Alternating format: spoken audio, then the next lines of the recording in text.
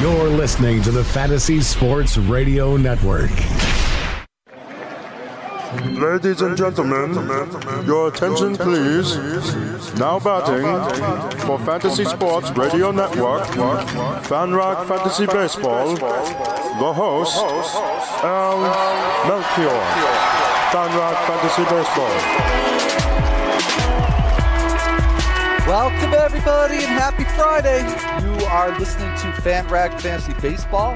I'm your host, Al Melchior, and my guest for today, also from FanRag Sports and from everywhere else online, is Jessica Kleinschmidt. And Jess, welcome to the show, and also congratulations. I understand that you have another web destination where we can see your work.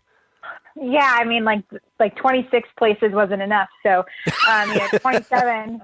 Yeah, so yeah, I'm going to be doing some social media directing for Fantrax, which I'm really excited about. I actually just was introduced to the site this year when I was, told to participate in some other fantasy leagues, and I really fell in love with it. And they reached out and loved my work, and I'm only on my second day, but it's been really fun so far. Well, that's fantastic, and congratulations to you. And I'm just a little bit familiar with them from this past draft season as well. I enjoyed using the site. But that is excellent news for you. We have some not so excellent news. Justin Turner, as you know, I'm sure you all know by now, last night left the game with a right hamstring injury. We don't have any results yet on the MRI, but according to the Los Angeles Daily News, the team is recalling outfielder Brent Eibner from AAA Oklahoma City. So that to me doesn't seem like a great sign. Maybe it doesn't really mean anything, but certainly every reaction I've seen to the injury has not been a good one for Turner. So yeah, that's not so terrific. Also, better news, Yoenis Cespedes and Travis d'Arnaud could be back next week for the Mets. And a little more Dodger news to get to. Adrian Gonzalez was activated before yesterday's game, and Logan Forsythe could be activated as soon as Sunday. So, not all bad news there for the Dodgers. Mm-hmm. So, what, Jess, what do you make of the Justin Turner thing? Do you own him in any leagues this year?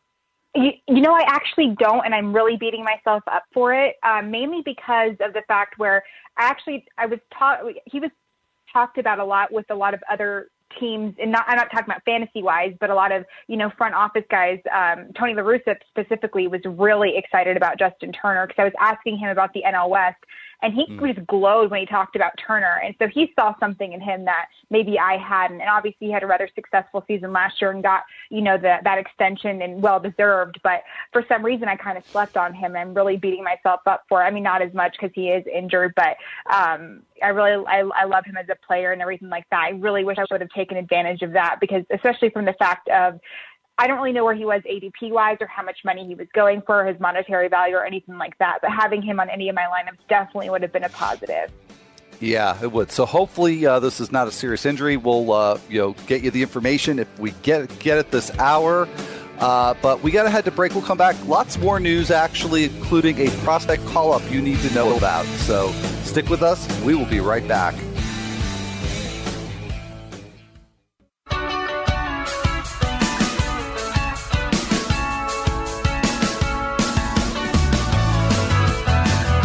Welcome back, everyone. You are listening to FanRag Fantasy Baseball. I'm Al Melchior, your host for this hour. And my guest for this hour is Jessica Kleinschmidt, also from FanRag Sports. And, Jess, I forgot to mention in the last segment that, now that you're also working for Fantrax, we kind of had the running joke that you worked everywhere on the web, but it had to start with the word fan. So it's not really a joke. I know. It's not really a joke anymore. It's not. Well, the thing that's really upsetting and annoying is all the Slack chats that I'm involved in, and they all start with fan. And sometimes I get confused, and I have to be careful. Like, I don't want to pitch the wrong article to the wrong person or something like that. So yeah, they're all fans. I have a bunch of fans in my life. What are you going to do? Yeah, and I try to diversify the names of the places where I work just for that reason. Right. Get messy. Absolutely. Well, before we get on to, we've got more news items. Quick word here about the Fantasy Sports Radio Network app. You can now take the world's premier 24/7 Fantasy Sports Radio Network with you wherever you go. Download the Fantasy Sports Radio app now in the iTunes Store or on Google Play and listen for free anytime, anywhere. You can hear Tony Sincata on the treadmill, Benny Riccardi in your car, or Greg Sussman on the subway. Or just relax with the king on the couch or with Jake Seeley while you're jogging. We'll keep you updated and informed wherever you go. So get the Fantasy Sports Radio app for free right now in the iTunes Store or on Google Play, and you can take the experts with you. All righty. Well, Jess, let's get to some of that news we didn't get to before the break. And I had mentioned there is a notable prospect call-up. The Blue Jays, this one surprised me, Jess. I don't know about you, but the Blue Jays calling up Anthony Alford, one of their top prospects, straight up from Double-A. So this may just be a fill-in for Kevin Pillar. He got that 2-game suspension for using the gay slur. So, what do you make of this? Is it really just nothing to pay attention to because of that potential nature of it? Or do you think that Alford is, either could stay up or be up again soon? I don't think the transition is going to go that well for him, mainly because, rarely how many times do you see like a Yoan Moncada situation or an Andrew Benintendi situation where it's Double-A straight to the bigs and they're just successful. So I usually take that with a grain of salt. So I think this could just be like a fill-in position. The Blue Jays are kind of a mess at the moment, so I don't think any sort of promotion is going to be a die-hard situation type of deal.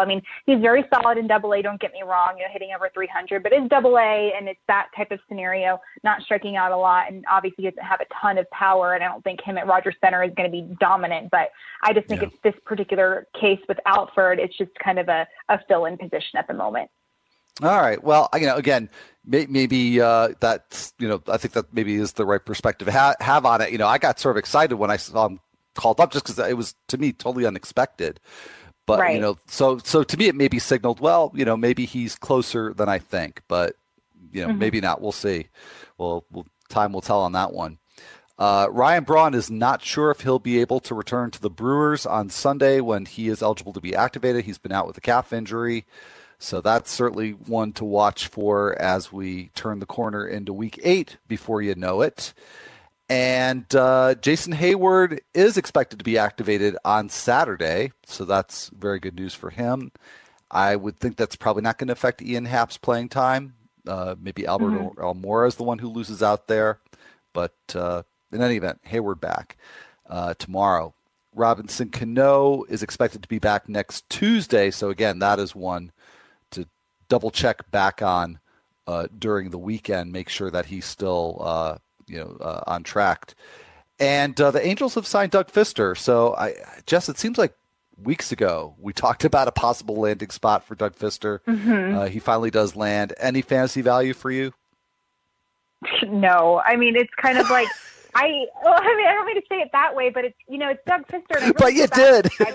But I did. I know, but it's Doug Fister. Why do you think he wasn't getting signed in the off season? He doesn't really bring a lot of value at all. He's got the veteranism, but if you're going to have a veteranism, you need to have the numbers to back it up. And with his particular situation, he was dead set on not signing with the team unless it was a major league type of scenario. So there's obviously a desperation factor here, because he got signed. I'm assuming, they wanted to sign him to a major league deal. And with this, I'm still kind of confused on it. I heard it was a major league deal, but then I heard it was a minor league deal as well.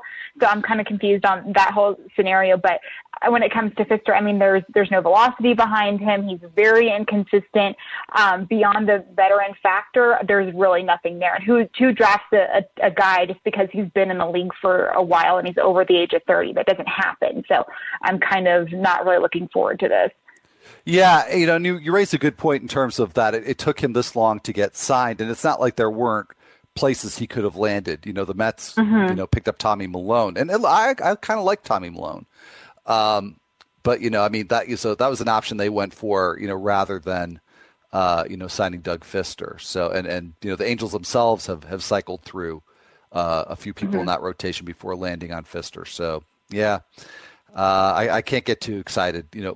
Plus, just like you said, he doesn't have a lot to recommend him. Back 3-4 years ago when he had really great control. Absolutely. It got totally a lot down. of ground balls. Yeah. Yeah. Really, he was nice to have in a points league, but he's lost that kind of appeal. Let's take a quick look at the lineups here. Of course, we've got a game ongoing, got the Brewers and the Cubs, and that one is still 2-0 Brewers. This is the major league debut of Paulo Espino, and it's going really well for him so far. 2 innings against the Cubs with 2 strikeouts. But there are several lineups in for some of the night games, the Phillies, the Pirates, the Rockies, the Reds, the Rays lineup is in. Only thing I've seen that was a little bit surprising to me is no Adam Frazier tonight for the Pirates. So you've got an outfield of Danny Ortiz, Andrew McCutchen, and Jose Ozuna. So no Adam Frazier there. And he's not very highly owned, but I like him a lot. So that was... Why do you like Frazier so much? I'm just curious. I mean, I'm not saying that he's bad.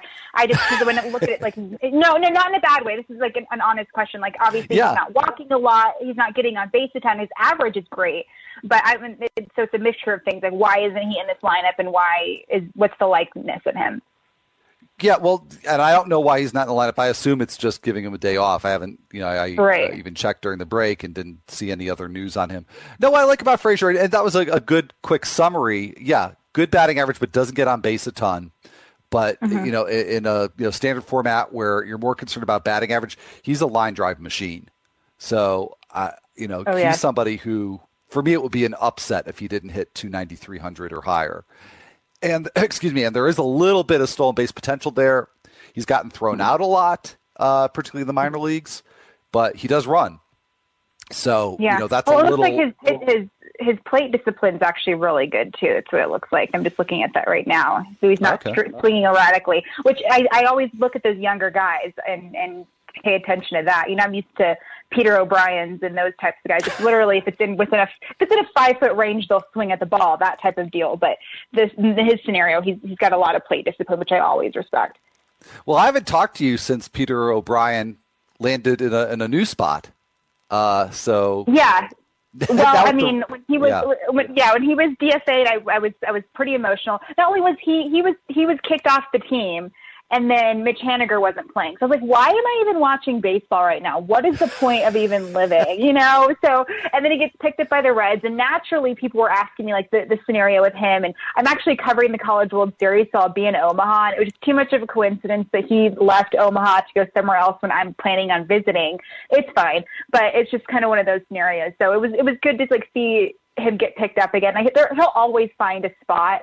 But I think he's just like a AAA lifer, and the power is there. But, I mean, we'll see what happens. And especially with the Reds type of scenario, it's definitely an interesting scenario with what they're doing with their roster and how they're playing this season. So I don't know if he's going to see a lot of playing time at all. Yeah, well, and we've been through this now a few times with Peter O'Brien, where it's, if he can just crack the lineup, if he can crack it with the Diamondbacks, if he can just crack it with the Royals. And it even seems like there's been opportunities there, and he either doesn't genuinely get the opportunity, or he does for a little while and doesn't really do anything with it. So it's a hard lot being a Peter O'Brien fan. Right. Trust me, I know.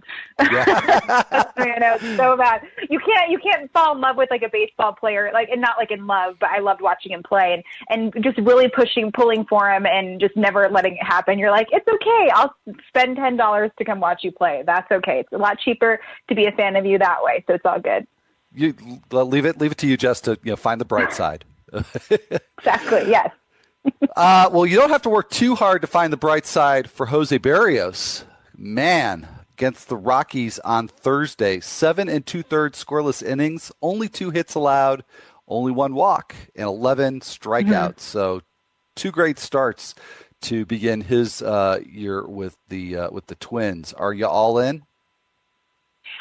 I'm hesitant to say I'm all in, because for me, all in means like you're a Chris Moneymaker at the last table pushing all your chips in. I don't know if I could say that with him quite yet. But, and he has enough innings, underneath his belt where I'm definitely intrigued by him. And obviously he's one of my favorite prospects heading into the season. So I'm definitely intrigued by him. His numbers are very solid. I think he works on his base game a little bit more. He'll definitely provide more value to himself. But so far I'm definitely intrigued by him. More positives than negatives when it comes to him so far. Yeah, well, I guess it's a little bit of confirmation bias. So anyway, we'll be back with more great pitching performances, so stick around.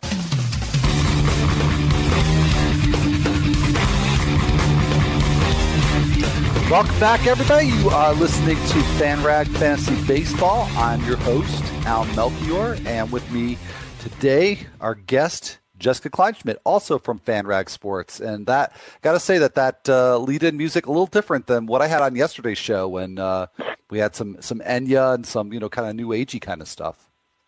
Oh, you had Enya without me? Did you have like Celtic Woman too? I don't know. Enya, though. Well, we had Nando DeFino on the show. I suspect he may have had a little something to do with the. Well, it's okay. I was on a radio spot this week, and they played "It's Raining Men," so that was a different one. That was fun. We'll see if we get that one here.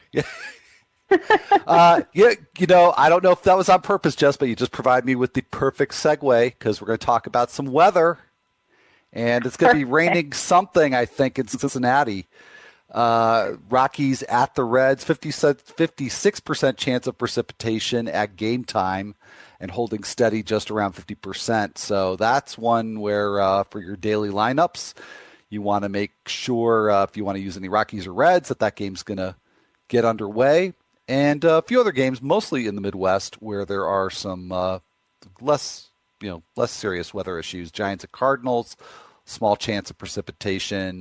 Tigers and Rangers at Comerica Park, same deal there. And this game now, the Brewers and the Cubs, every beat writer that was there was talking about how cold it was. 37-degree wind chill, I can tell you, because I read it about 6 different times on Twitter. But if I were really cold. if I were there, I'd be tweeting about it being cold too. So, for whatever that's worth. All right, Jess. Well, actually, I'm sorry. I was going to get back to the pitchers. We talked about Jose Berrios, but I also just want really quick. The Yankees lineup is out. No Chase Headley and no Aaron Hicks. And I'm guessing owners are probably a little more upset about one of those than the other, which was a mean thing to say, but not as mean as some of the stuff I've been reading on Twitter about Chase Headley, unfortunately. So, yeah. So, well, let's turn the mood around here. Let's talk about Danny Duffy because he had a nice start too. 7 scoreless innings against the Yankees. I guess I'm still being kind of mean to the Yankees here, starting off with this. But I've been a little worried about Duffy this year. Like I thought he's okay. If I don't have him, because he was pricey. After last season, you expect that he was pricey in those standard mixed leagues. So I didn't get him. But if I had him, it's not like I would drop him. But the strikeouts and the walk rates, they just weren't what they were last year. But this was more kind of 2016 circa Danny Duffy. So, you expect to see more of this version? Yeah, I actually do. And he's actually quite a favorite in the DFS community in regards to pitchers lately. His name's been brought up way more than I was anticipating, obviously, this season, because last season wasn't really the Danny Duffy we were 100% used to. He was striking out a little bit more, but some of those other numbers were really bad. People were just bombing off of him. They were hitting so many home runs off him, and it was definitely kind of a scary number to look at if you look at that home run to fly ball rate. But this time around, he's very solid, and it's kind of upsetting because of the way that the Royals are kind of panning out offensively, of course. But he's very much been impressive, and he keeps adding value. I definitely know in the DFS world, I'm not really sure what the season-long perspective is on him, but I'm assuming it's not too much different. Yeah, well, you mentioned the home runs, and that was part of my concern too, because he is one of the more extreme fly ball pitchers in the majors, and pitching at Kauffman, that's certainly going to help him. I think it did help him last year, but that's just kind of one more element if he's not missing as many bats, maybe he's going to give up more home runs. But in this start, he got 13 swings and misses just on the slider alone, which is crazy. It was roughly a 30% rate on that, but the four-seamer been much more hittable this year. But I wouldn't, especially with this start now, seeing what's possible against one of the best offenses in the majors. I would definitely hang on to Danny Duffy. There were also some other performances. Well, actually, I was going to go to some of the more surprising ones, but kind of lump those together. Let's talk just a little bit about Marcus Stroman, because that's not such a surprising thing when he does well. 5 2/3 scoreless, 7 hits, just 1 walk, 6 strikeouts at the Braves. And probably the most notable thing that Marcus Stroman did in this game was hit a home run. So, every once in a while, somebody will say, boy, I wish I was in a league that included pitcher hitting stats. So then you would everybody would grab Mad Bum and Clayton Kershaw and maybe Marcus Stroman from now on. You never really know. I mean, it was cool. Not only was it a bomb, but it was an opposite field bomb, and it was just there's always obviously the drama going on with the Braves and the Jays right now. So it was just like kind of a cool thing because I kind of equivalent that to like a fat guy touchdown during football season. Like you don't see it often, but when you do, it's like a unicorn type of scenario, and you love it. So I love when pitchers rake. It makes me so happy. The geek in myself, it comes out. So I think it's wonderful. That is such a tremendous analogy right there. I never would have thought of that on my own. Absolutely. Brings back memories of the fridge. Anyhow, but take a look at the other side of that game because Julio Teheran got taken yard by Marcus Stroman, but just another really, really bad start for Julio Teheran at home. This one lasted just 3 innings, 9 runs on 8 hits and a walk with just 2 strikeouts. He now has a 10.50 home ERA. And a lot of people have definitely been taking note that SunTrust Park is pretty much playing like a hitter's park. And if you go and look at the numbers, it's really been pretty extreme for left-handed hitters. So I dropped Teheran in a 12-team mixed league about a week ago because I started to see this pattern. I thought I don't know I'm going to be able to trust him in a home game again. And in that case, he's just sucking up a roster spot, roughly every other week that I want to use on somebody else. So you think that was too extreme, or do you think that there's really something to that park being not a good fit for Teheran? I mean, heading into the season, I wrote a chapter on ballpark factors, and you can't really use any of the data because it was a brand new field. But I do know that with Freddie Freeman's scenario, I figured lefties were going to just mash there because they actually invented the part down the right field side. They called it like Freeman's Alley or Freeman's Side or something like that. So he was excited. He actually walked out there and said, "This is going to be great. I'm going to mash here," everything like that. I, for some reason, didn't really think it would, go across the scenario. But I know some of the reporters that were there they're now it's known as a hitter's park. So, and somebody just reached out to me the other day and asking about Julio if they should, have him on the road compared to at home type of deal.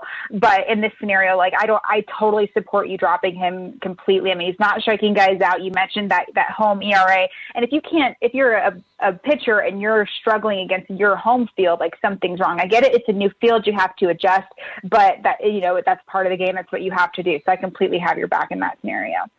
Well, that's good because that's I don't know if I can undo that one. I did it about a week ago. I haven't gone back and checked to see if anybody picked them up. I probably should do that. Well, let's get back to some of the better performances then. Martin Perez, 7 innings. That one really surprised me because even when Perez is good, usually he's not that great in terms of control or efficiency. And, good start for him might be like a 5 2/3 inning kind of start. But against the Phillies, who have generally kind of mashed against lefties, he went 7 innings, 2 runs on 5 hits and no walks. So, there's the connection. Good control in that start. And 8 strikeouts, which is also pretty unusual for Perez. So in May, he's had quality starts in all 3 of his outings, and he's only walked 2 batters this month in 19 1/3 innings. So that's a key thing for him. I don't know that he's ever going to be a strikeout pitcher, but that's nice to see over 3 starts. Is that enough for you to have a little more interest in Perez, or is that still just kind of a drop in the bucket compared to the bigger body of work?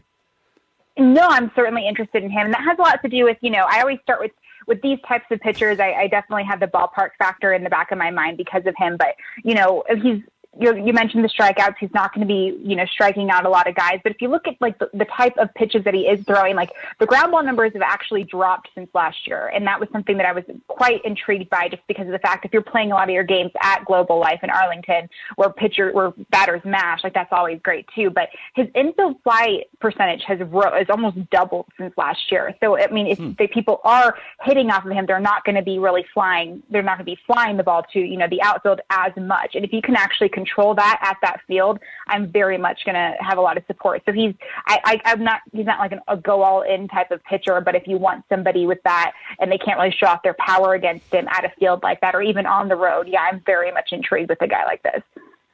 Yeah, well, and I said I'm more accustomed to kind of the 5 to 6 inning start for Perez. Gonna toss out 3 pitchers who did go exactly 5 innings.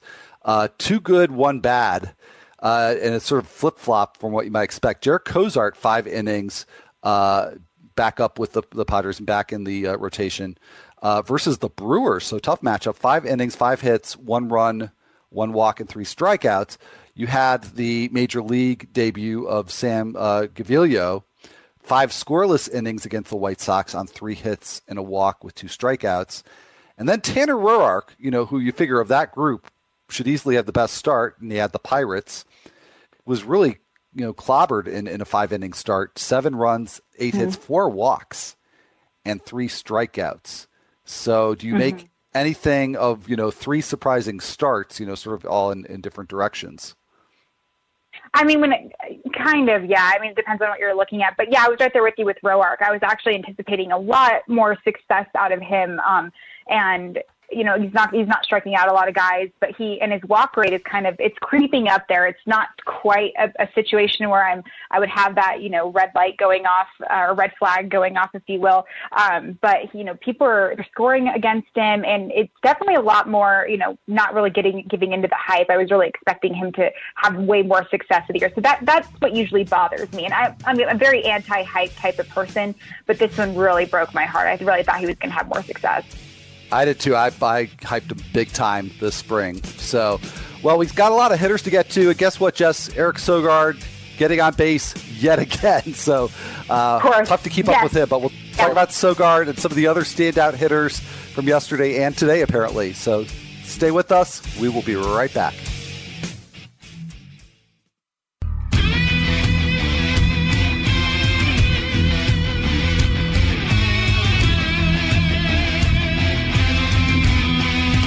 Welcome back, everybody. You are listening to FanRag Fantasy Baseball, and I'm your host, Al Melchior. My guest today, also from FanRag Sports, is Jessica Klein-Schmidt. And we got all kinds of stuff to get to, some standout hitter performances. We got the Brewers and the Cubs going on right now. But before any of that, we tell you about the RotoExperts.com exclusive Edge in-season fantasy baseball package. It is your ultimate bench coach for the 2017 season. Stay ahead of the pack with their in-depth statistical breakdowns, trend analysis, and player insights. Become a waiver wire wizard and learn how to scan the numbers like a roto scientist. They will help you set the ideal lineups every week. And this season, you'll get a built-in fantasy training staff with their new injury advisor powered by InsideInjuries.com. So get the RotoExperts.com exclusive Edge in-season fantasy baseball package now and start soaring to the top of the standings. Enter the promo code FREERADIO at the checkout for a special discount. Well, Jess, Brewers Cubs update. It is 2-1 now, Brewers. But Eddie Butler already out of the game after 3 innings. He walked 5 batters in 3 innings. Yikes. So I guess I've left you speechless with that. Yeah, I mean, it's like the game barely started. He's already out. Like that's. I mean, it's too bad. What can you do? Yeah. Well, and the game's barely started, and already Eric Sogard has been on base twice. So he has walked twice. He has already scored a run. And what better way to launch into some of the great performances from Thursday's game? Because Sogard, this was against the Padres in that series finale, went 4 for 4 with a double and 3 RBIs. So he is still, because he's just walked twice in this game, so he's still 10 for 17 since he came up with the Brewers with 2 home runs and 3 doubles. And this is just crazy. I know. So what's going on at DFS with Sogard? People still aren't quite taking a liking to him. And I think that has a lot to do with his reputation. Not saying he ever had a bad one, but he wasn't the type of guy when you're thinking of an A's, play a couple years back, are you really going to go straight for an Eric Sogard? More than likely not. The guy he's showing his power now, but he wasn't the guy that was going to be giving you a lot of power. He's more of a defensive guy for me. So fantasy wise, that really diminishes your value. But I mean, the guy just has a great story. I mean, he was injured in the offseason and he worked so hard. I'm actually really good friends with his wife, Casey, and I just loved following their entire story. And they're just a great family. And the fact that he's having so much success right now is great. So I think if you're including him on that lineup and you're going to bring more of the stack options into it, obviously there's already so much power on that team. They're going to have the same type of scenario and all of that. It's just the sky's the limit. And I mean, so far he's great. And, you know, we really got to jump on him before his productivity gets too high, because obviously his monetary value will go up. But so far, like, if I could really put it, there's definitely at least a little exposure that you could do with him, because he's not quite expensive yet. Yeah, had been wondering about that, because he's been so hot, but it's been, you know, such a relatively short period of time. So, but again, you know, just continues to get on base. And, you know, Adam Frazier, we talked about him earlier. So he pumped up that batting average that we talked about before. It's now at 347 because he had a 3-hit game against the Nationals, also with a double in that game. But, you know, we talked about him earlier, so I think kind of covered him there, just in terms of the, you know, extreme line drive approach that I think is going to generate a legitimately high batting average. But probably more surprising in terms of a high batting average, Chris Davis with a C. We're actually going to talk about both of them. Both Chris Davises, but we'll start with Chris Davis in the C. Go alphabetically here. And I don't know about you, Jess. I've heard very little about Chris Davis, and I don't know if it's just because there have been so many other first basemen, whether it's Yonder Alonso or Cody Bellinger, Logan Morrison, Justin Smoke is kind of the latest hot pickup at that position. So Chris Davis, I feel like, is kind of getting ignored. But in May, he is red hot. He's hitting 313. He's got 5 home runs already this month. 9 on the season. He hit that 9th home run on Thursday at the Tigers. Is there any value you think to be had there? Is he falling under the radar? I think he is under the radar at the moment. And like you mentioned, like, the first baseman competition has been through the roof. And we saw that during the off season. You know, we weren't sure where anybody was going to go. It was a DH or a first baseman situation. That free agent pool was filled to the brim with talent. And we didn't even know if he was going to stay with the Orioles at one point, you know, so it was definitely an interesting scenario. And for me, when you're playing against the Tigers in Detroit and you're a lefty, I'm automatically going to assume you're not going to do well, just because I know how that ballpark factor works. It's very below average when it comes to lefties, until Chris Davis steps up to the plate and hitting bombs left and right. So he's under the radar at the moment, but that has a lot to do with all the competition, which is a great thing. If you have any sort of league, you're going to want those guys who are going to provide you power. And it's weird to talk about Chris Davis being kind of a stealthy kind of player, but that also shows how much fabulous talent this organization has at the moment. So it's great. I'm definitely all in on him because of the fact that you have all these other guys you can choose from, and he's still one of the lowerly owned guys with all that power. It's a great scenario for him to be in. Yeah. So, you know, I think it's probably a good window to, you know, see if you can get him, if you don't own him, you know, in a seasonal league. And I would say the same thing about the other Chris Davis, Chris with a K. And he had a nice game against the Red Sox on Thursday, 2 for 3 with his 12th home run of the year. And again, I think it's been a kind of a quiet 12 home runs for that Chris Davis, because he's hitting only 217. And he's only got, and I say only, he's got 22 RBIs, which is, you know, it's nice. But for somebody with that kind of power production, it's a little behind the pace that you might expect. Right. But here's a couple of numbers to put the batting average and the RBIs into perspective. He's hitting 226 on balls in play. And, I mean, I wouldn't be shocked with Davis hitting, you know, 270, 280 being a little below average, but that's way below average. And then with runners in scoring position, he's hitting an even 100. You know, so he's missed out on some opportunities to drive in runs. And, you know, some players are not good or better than average, you know, over the course of a career in that regard. But, you know, Davis I wouldn't put him in either of those categories. So I think that's going to rise too.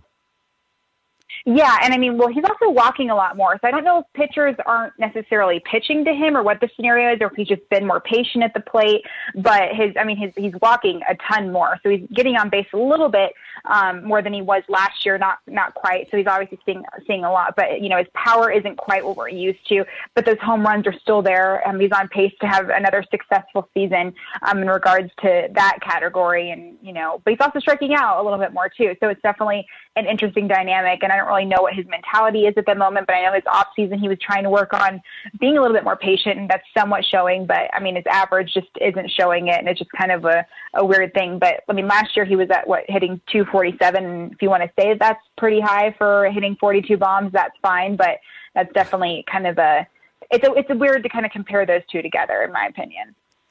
Yeah, and again, you can't get too excited about a 240 average unless it's, what you can look forward to from somebody who's hitting 217. So I think with both Chris Davises, there's an opportunity to buy a little bit at a discount. And we talked about with, the first Chris Davis, the surprising glut of productive first baseman. Justin Bour continues to produce. He hit his 9th home run. At the Dodgers. So you love. So what is it that you love about Justin Bour?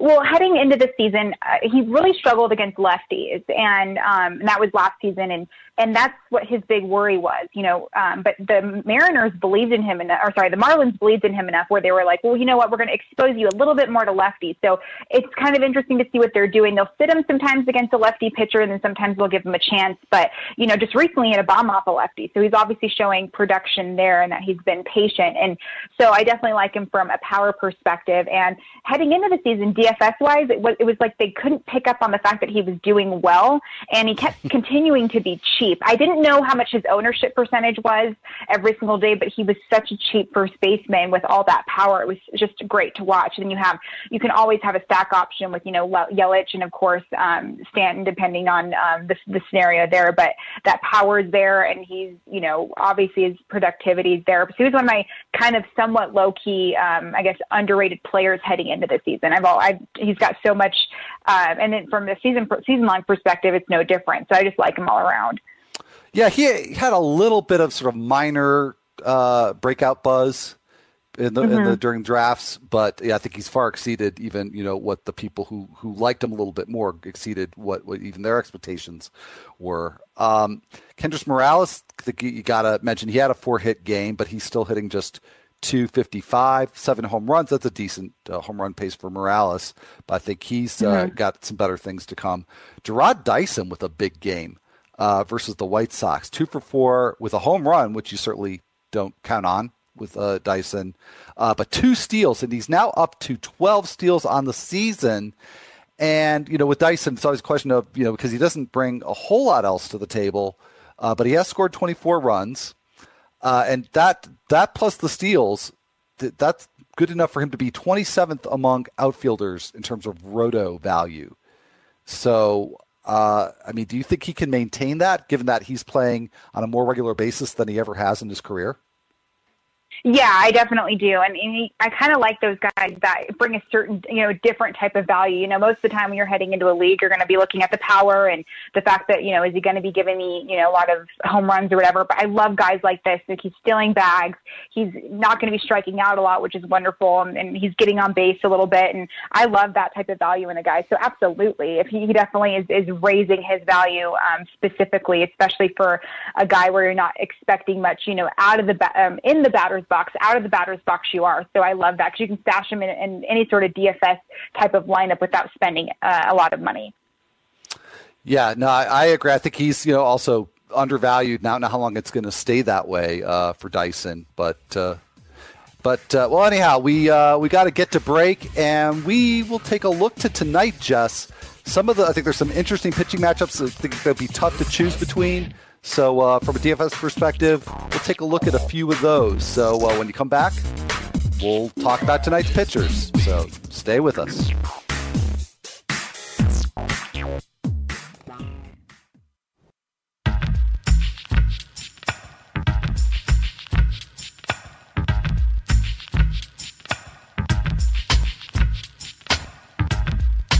Welcome back, everybody. You are listening to FanRag Fantasy Baseball. I'm your host, Al Melchior, and my guest today from FanRag Sports is Jessica Kleinschmidt. And I'm glad to have Jess on, as I always am, but I'm especially glad to have Jess on this segment because I always like to get her insight into DFS. And Jess, tonight, it would seem to me that the clear choice if you want to be safe with starting pitcher is Chris Sale, but if you don't want to, spend the bucks for him, it seems like there's a lot of really good options. I'm not sure how you sort through them all.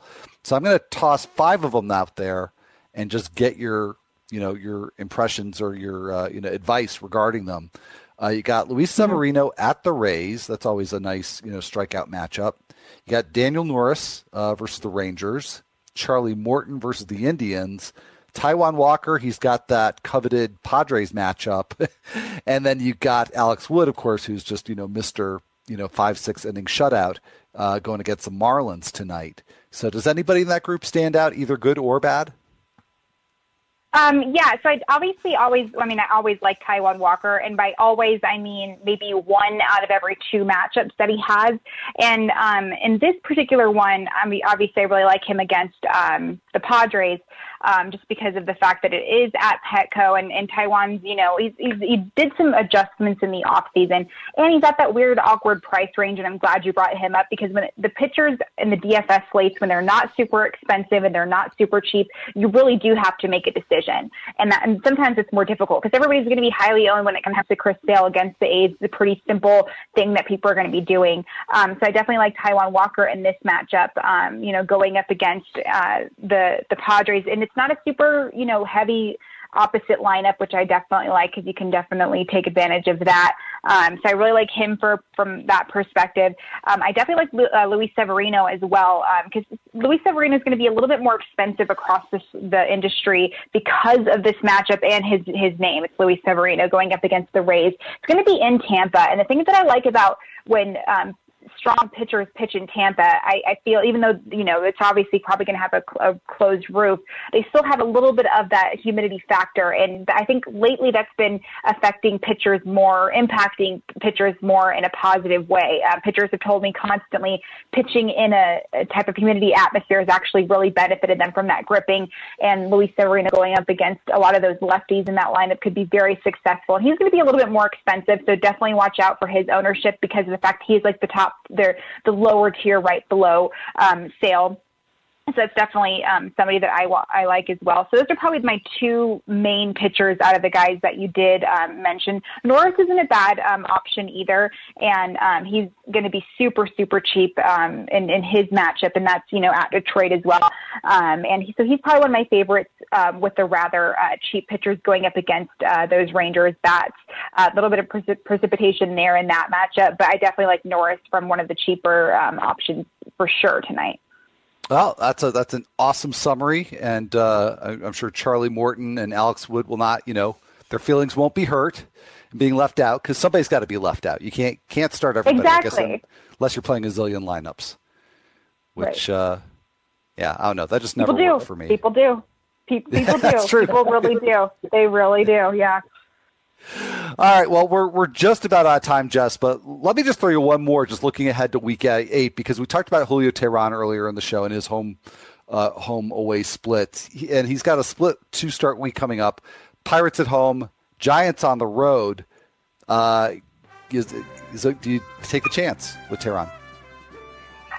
This week, probably not. I don't think I'm ready for him to come back after that really bad outing. All right, well, we'll wind up on that bummer note. Jess, thank you so much. Glad to have you on, as always. We will be back on Sunday, folks, noon Eastern, so please do join us then. Stay tuned for more great programs here on Fantasy Sports Radio. Have a great weekend.